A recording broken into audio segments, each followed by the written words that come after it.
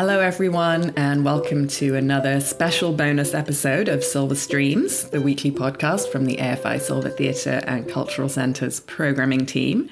I'm Abby Algar, Associate Film Programmer, and this week my co-hosts Todd and Ben are taking a week away from the pod, so I'm here on my own to welcome you and to say thanks as always for tuning in.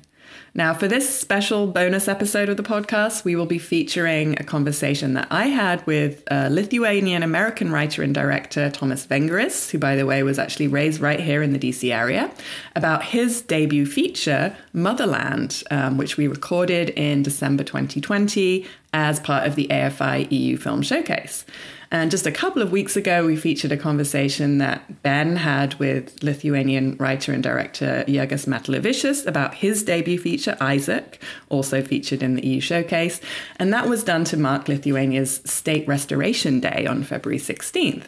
And so this week, we thought we'd revisit my conversation with Tomas just in time for Lithuania's other National Independence Day, Independence Restoration Day, which was celebrated on March 11th. So yesterday, if you're listening to the pod the day it drops. Before we get to that, I want to briefly run down all of the excellent films opening this week in our virtual screening room. As always, you can find info on everything we currently have available at afi.com/silver. So new this week, we have The People versus Agent Orange, a documentary about two courageous women, one American, one Vietnamese, who are leading a worldwide movement to stop the use of toxic agricultural chemicals and to hold chemical manufacturers accountable for the 40-year cover-up around Agent Orange, which of course was widely used as a chemical weapon during the Vietnam War, but a primary component of which is still used to control weeds in farming and forestry and parks, even on children's playgrounds, right up to this day. So the film tracks the struggle of these two activists after experiencing their own tragic personal losses tied to Agent Orange to stop the use of these chemicals and to expose a decades-long industrial cover-up. We also have The Good Traitor, a Danish drama about the heroic actions of Henrik Kaufmann, Denmark's ambassador to the US during World War II, as he refuses to follow German directives after Denmark is invaded by Nazi Germany, and he engineers a rebellious plan to defeat Hitler and give the Danish people their freedom back. We have Concrete Plans, which is the debut feature of British filmmaker Will Jewell. And this one's a Coen Brothers-inspired, horror-tinged neo-noir set in the rugged Welsh mountains about a disparate crew of builders who turn on their wealthy employers when they refuse to pay them what they're owed. And lastly, we have the documentary Lost Course. And this is a film from first-time documentarian Jill Lee, who embedded herself in the village of Wukan in southern China for several years, starting in 2011, and bore witness to this unprecedented experiment in local democracy after corrupt officials had illegally sold villagers' land, and the villagers decided to fight back. And this one won the Best Documentary Prize at the 2020 Golden Horse Film Festival in Taipei. So, as I mentioned earlier, I had the pleasure of chatting with director Tomas Vengris about his debut feature Motherland as part of last year's AFI EU Film Showcase. The film is set in Lithuania in the early 1990s, shortly after the fall of the USSR, as 12-year-old Kovas travels from the US, where he's been raised, to his mother's homeland, Lithuania, for the first time, as his mother is attempting to reclaim her beloved family estate, which was lost 20 years ago when she had escaped Soviet-occupied Lithuania. So Thomas and I talked about everything from 90s Lithuanian pop music and underage driving to the experience of shifting between two cultures and two homelands. This film is still making its way around the virtual festival circuit, so keep an eye out for it if you didn't get a chance to see it in the EU Film Showcase.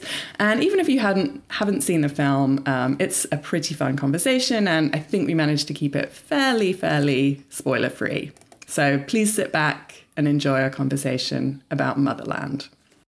Hi, my name's Abby Algar, and I'm the Associate Film Programmer here at the AFI Silver Theatre in Silver Spring, Maryland, the home of the AFI European Union Film Showcase.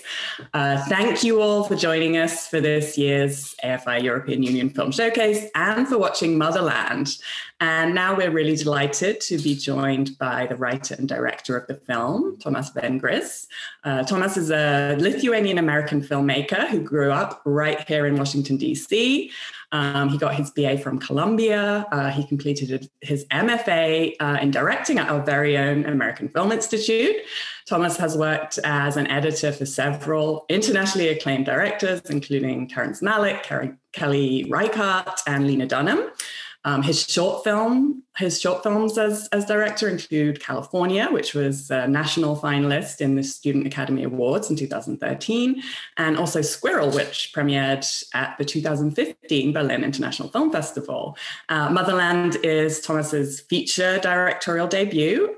It had its international premiere at the Busan International Film Festival last year, and it screened at many festivals across the world, including at the Tallinn Black Nights Film Festival, where it won the prize for Best Baltic Film last year. So, Tomas, thank you so much for joining us, and congratulations on this incredible feature debut, and thank you for sharing it with us as part of this showcase. Thank you so much. It's really a pleasure to be talking to you. Oh, thank you. So I'll just dive right in with the lead character in the film, who is a young Lithuanian American boy, Kovas, who's visiting his homeland or his motherland for the first time. And I have to assume that for you, as a Lithuanian American yourself, that this film has very personal resonance. So I just wanted to ask you about that and about where the idea for this story came from. Sure. Yeah. No, it's hard to avoid the direct connections there. Of course, the film is very much. I very much leaned on my perspective, having been raised in the U.S. and seeing post-Soviet Lithuania through that American lens. Of course, the story is quite fictional. My first time in Lithuania, I was maybe 7 years old, so. My very first memories are a bit more murky, and I continued to go every summer. So by the time I was Kovas's age, I was well versed in the ways of the post-Soviet Lithuania. But even in initially putting the story together, I did kind of go back through some of the sort of key memories that I had. And I spoke to my family and I spoke to friends and both in Lithuania and in the US who were a little older and remembered those first years. And I kind of, it became a bit of an amalgamation of different stories, but most of the story points in the film were experienced by someone, whether it was me or not, and quite a few were quite personal. The idea of the film, I hadn't really. When I had like the short Squirrel that you mentioned, I played in Berlin and I met the Lithuanian producers, and they had really enjoyed Squirrel, and when they realized that I speak the language fluently and I have been going back to Lithuania constantly since I was a child, and I have a sort of base here. They suggested they asked if there was a film that we could, that I was interested in developing in Lithuania. And it hadn't been something I'd thought about until then. And I just sort of figured, what is a story that I can tell better than a homegrown Lithuanian director? And I was speaking to some friends actually in Europe about my first experiences in Lithuania.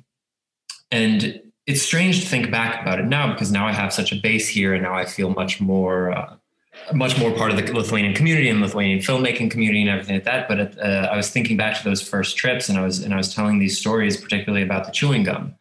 How I remember bringing my sister and I brought this suitcase of chewing gum to Lithuania, and we didn't really understand why.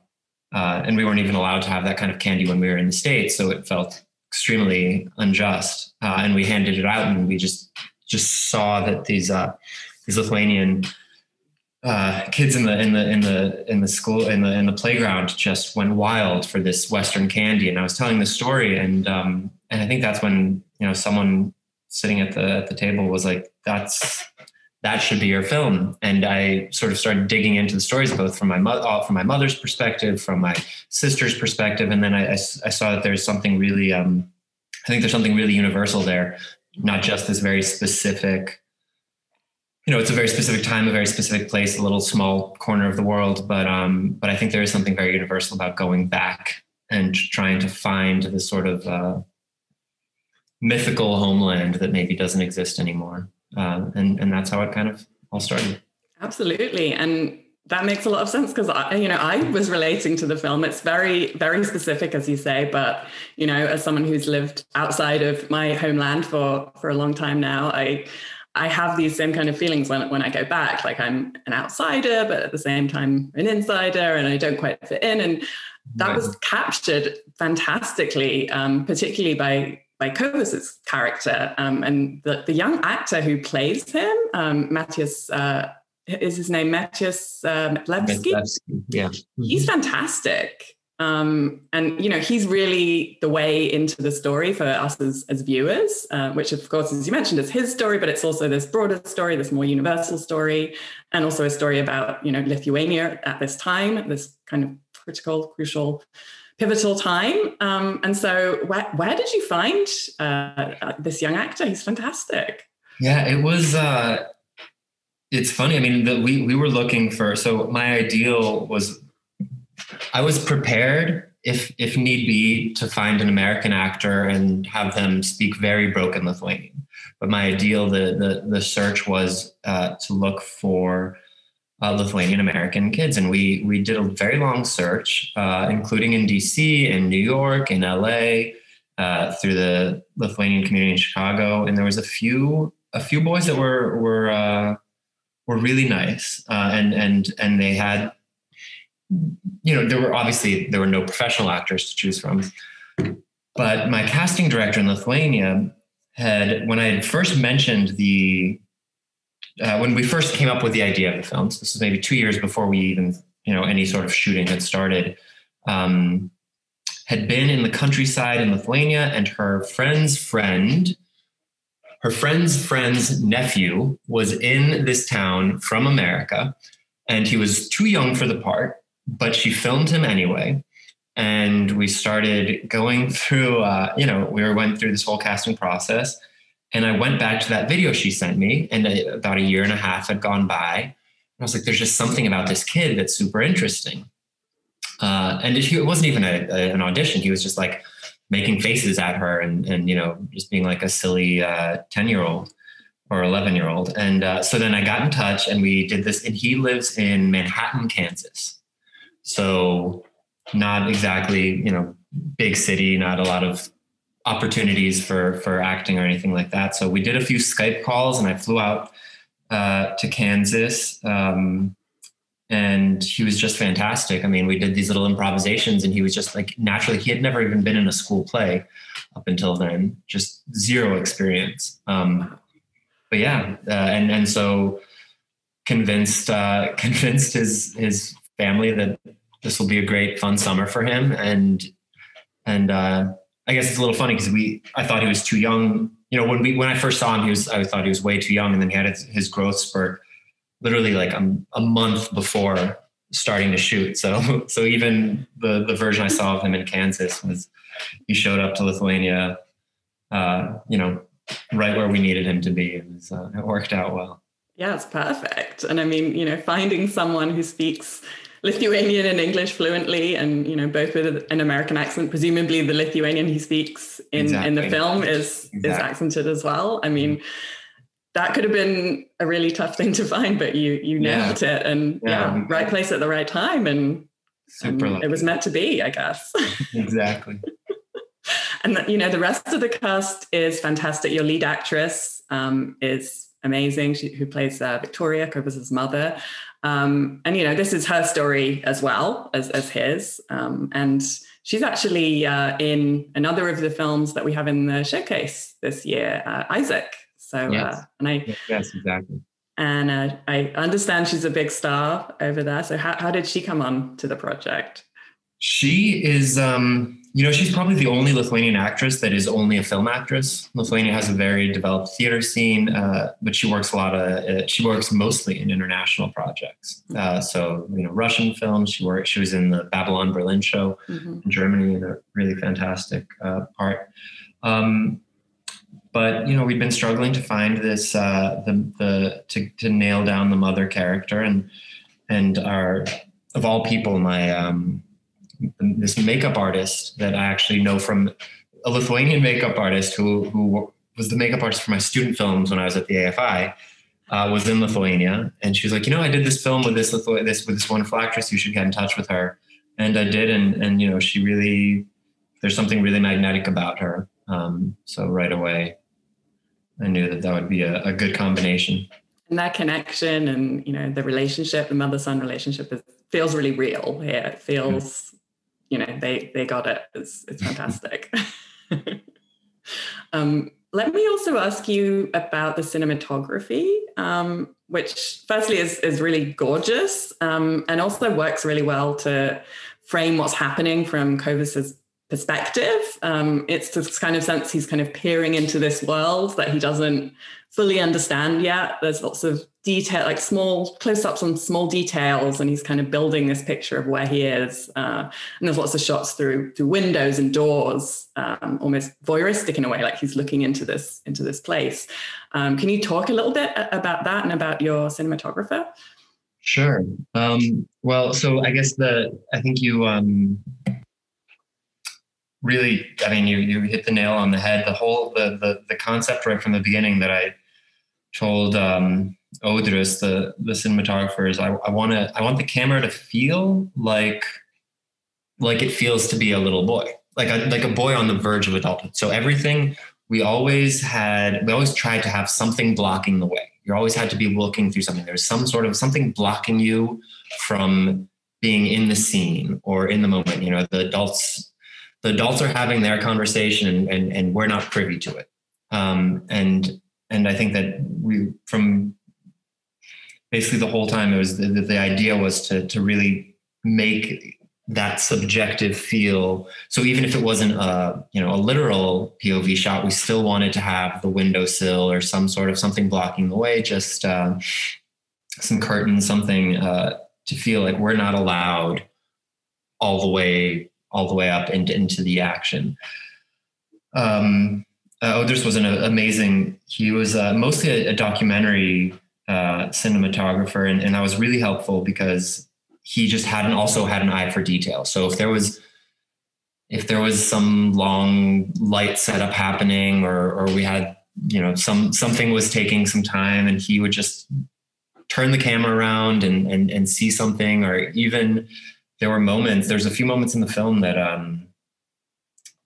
weren't even part of a scene. The kids would go off and talk about something. There was a lot more footage that didn't make it in, but he'd capture these amazing moments. Even in the apartment, we wanted to get the boy used to Kovas, or Matas is his name, used to being in front of a camera, because he'd never been in front of a camera. So we went into the apartment location. It was just me, the cinematographer. We put him in costume, and they'd already dressed the apartment, and we had the Matas just go around looking at things. And because it was already dressed in that era, he was naturally curious. So, when he smells the soap, that was a completely authentic moment, because he wasn't sure what that thing was. And so that was also it was great working with Audrius in that way, because he had this documentary sense where we could just have these sort of unexpected, authentic moments where we could just kind of pop Matas into a space and let it play out. I noticed at one point when they were driving in the car, the camera kind of lingered on the gear stick of the car, which I thought was interesting, because I was like, oh yeah, I guess maybe he probably wouldn't have seen a car with a gear stick at this point in his life. So just small details like that really, really, really worked fantastically. And then other things I loved in the film were the kind of period details and the architectural settings, like the old bumper car ride that they go on. Was everything shot on location in Lithuania? Yes. So for that we had to drive quite a bit to get to that little amusement park, but it's one that's one of the few that has barely changed. We had to repaint everything because they had painted it. So it was all the objects were the same, but they had painted it in these like bright orange and lime green colors. So we had to go back and repaint everything to the original color palette. But everything, so the most difficult on a film of this size and scope, budget wise, is the city. Driving through the city, we had to be very careful because you have not only other cars, you have all these new buildings and glass buildings and skyscrapers and things like that. Lithuanian versions of skyscrapers. So that was tough. But once we got out into the countryside, it was much easier. We had a great production designer, and it was much easier to find things that we could build around, little foundations. And even in certain places, one of those little cabins that we were in, one of the little cottages, there was very little that we had to do inside. It was just move a few things around, take out the microwave, and we were ready to go. So. And then kind of other period details like the pop songs that are kind of peppered throughout the film, I really love. Are those songs that you knew already, or are they 90s, 80s, 90s Lithuanian pop songs, or did you have to kind of go on a deep dive and find them? So some of them I knew. They're all period accurate. They would have been playing around that time. They sound 80s, but that's Lithuanian 90s. I loved. So a few of the artists I knew, and there was a few artists that I really liked, but it wasn't maybe the right style, or we had a few issues getting the rights to some of the songs. But basically everybody, even like Jordana Butkute, who's kind of when the girl is dancing, Maria's dancing, that's her song in the sort of festival at the end. That's her song as well. She was like a massive superstar then, and she was so nice about it. We told her about the movie, and she's like, use whatever you want. And her music is it's just, to me, it's so evocative of that time period. So yeah, going through and just like making myself these playlists and listening through them when we were doing the edit was a lot of fun. So there was a few new discoveries for me. I'd known most of the artists, and there was a few things we sort of tucked in the backgrounds that that I would really, I was younger, but I remember from my childhood when those songs were a little bit older, I still remember some of the artists, and it was a lot of fun to play with them. So you got to make a soundtrack or a Spotify playlist for this film. Yeah, absolutely. Yeah, I'll have to. I'll make my Spotify playlist public because it's there. It exists. And then has the film has been released in Lithuania? Yes, it has. And how was it received there? How did things go? It went great. It was interesting. I guess the most interesting part about it for me was, or surprising, is it's a very sensitive time period, and a lot of people. It was a very difficult time period as well, and because it was this moment, this great patriotic moment in Lithuania, a lot of people want to only remember the beautiful things, the patriotic elements, and of course, the film lightly touches on some of the darker, sort of the more complicated things that were happening, and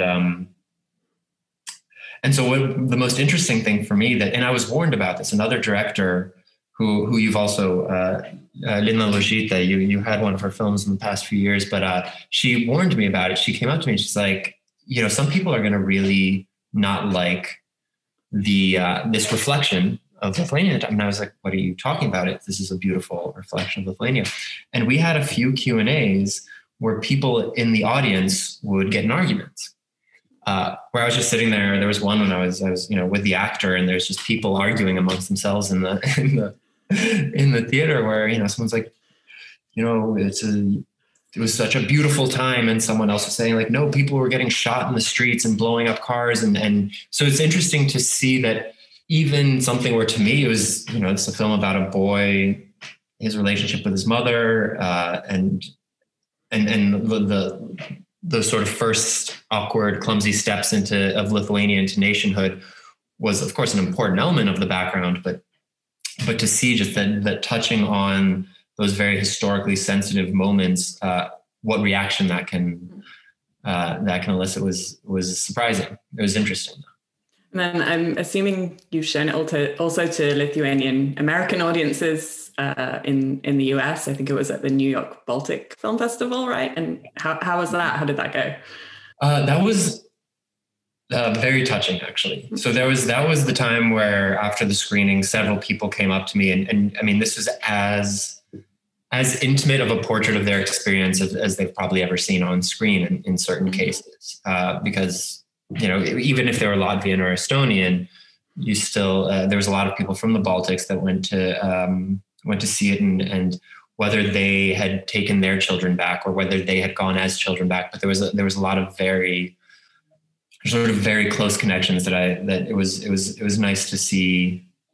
It was nice to see. It was also, I could tell that in certain cases, maybe it was a painful experience for some people, which is also not expected, but it was a really nice reaction to see. I'm hoping the DC Lithuanian community will be watching this and seeing and seeing it now with through your program.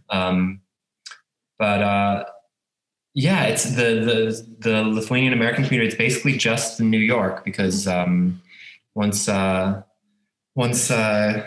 COVID rolled in, a lot of our US screenings had to either, well, the initial ones were of course canceled, and we've just sort of moved into the virtual space relatively recently. Oh, well, I hope we are reaching the DC and Maryland and Virginia Lithuanian communities. Yeah, we'll have to make sure that happens. Tell your friends.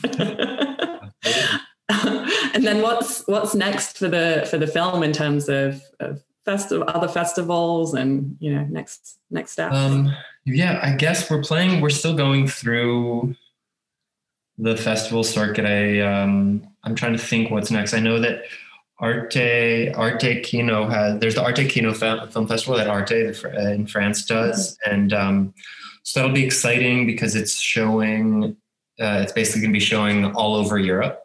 Anybody in Europe will be able to access it for the month of December, I believe. And it's, however many languages they subtitled it, which is kind of exciting. Wait, I don't know if I'm supposed to. I don't know when that's announced, actually. I think we'll be fine. I think it's announced in a couple of days. And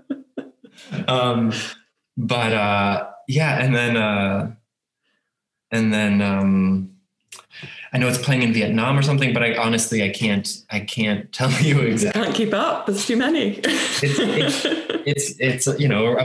I've been trying to let the film have its own life and not be like a helicopter mom or crazy. Well, I do hope it gets some chances to be seen on the big screen. I mean, it's fantastic having this virtual festival, but I was telling you just before we started, I got to see it in Berlin in February, just before everything shut down, one of the last film festivals to actually happen in person. And I got to see the film on the big screen, and it is beautiful. It looks gorgeous on the big screen, and it looks gorgeous on the small screen too. But I just let everyone know that. No, and it is a pity. It is one of those. Even the sound makes everything weird. For the big screen, for that nice sound system, but hopefully the story holds out. Yeah, definitely. It absolutely does. Because I've rewatched it on the small screen and was just as engaged and touched by it then. So yeah. And then you're in Vilnius right now in Lithuania. So how are things looking for film production there? Are you working on anything? Is production starting back up? Yeah. So production is continuing. There's lockdown restaurants and bars and everything are closed, but shoots are happening. There's obviously a lot of rules, but I have a little 2-day shoot coming up on Monday and Tuesday. So, everybody has to have masks and temperature checks and all of that. But the films are still being made, albeit a little slower. And we're developing another film here that we're hoping to shoot in the summer. Mm-hmm. So we've been doing some casting and some prep work for that. Hopefully things only get better. Yeah, hopefully. And then hopefully you can visit us here at the Silver in person. And absolutely. I can't wait. And see one of your films on the big screen. Yeah. Yeah. Well, Thomas, thank you so much for joining us, for being with us. Congratulations again on this film. I loved it. I'm sure everyone watching did too. And everyone watching the Q&A, just remember the film's available through the end of the festival. So please tell your friends, and also don't forget to vote on the Audience Award. Thomas, we really hope that we'll see you in person with your next project. I hope so too. Thank you so much. As I told you before, I absolutely love this festival. Being from DC, just knowing, it's just a great program that you have, and I'm very excited to be a part of it, and hopefully we'll be able to do this again in person. I hope so too. All right. Bye for now. Well, that wraps it up for this special bonus episode of Silver Streams. I hope you enjoyed my conversation with Thomas, and that we'll have a chance to welcome him home to DC, maybe with his next project, and have a conversation in person at the Silver at some point in the near future. I certainly had a great time talking with him about his wonderful debut, and was really happy to share the conversation with you all too now. I know we've had a few weeks off from doing a full podcast episode, but Todd, Ben, and I will be returning in full force next week, March 19th, with a brand new episode on which we'll preview all of the week's new virtual screening room titles, and also discuss a stone cold classic that's celebrating its 25th anniversary this month. And if you've already guessed what that is, I'm very impressed, but you're still going to have to wait until next week to find out what it is. For full details on all of the titles currently available in our virtual screening room, visit our website at afi.com/silver. And for any feedback or questions, just send us an email at silverinfo@afi.com. You can also get in touch with us or follow us on Facebook, Instagram, and YouTube at AFI Silver Theatre, and on Twitter at AFI Silver. Music for this episode was provided by Blue Dot Sessions. Find more of their work at sessions.blue.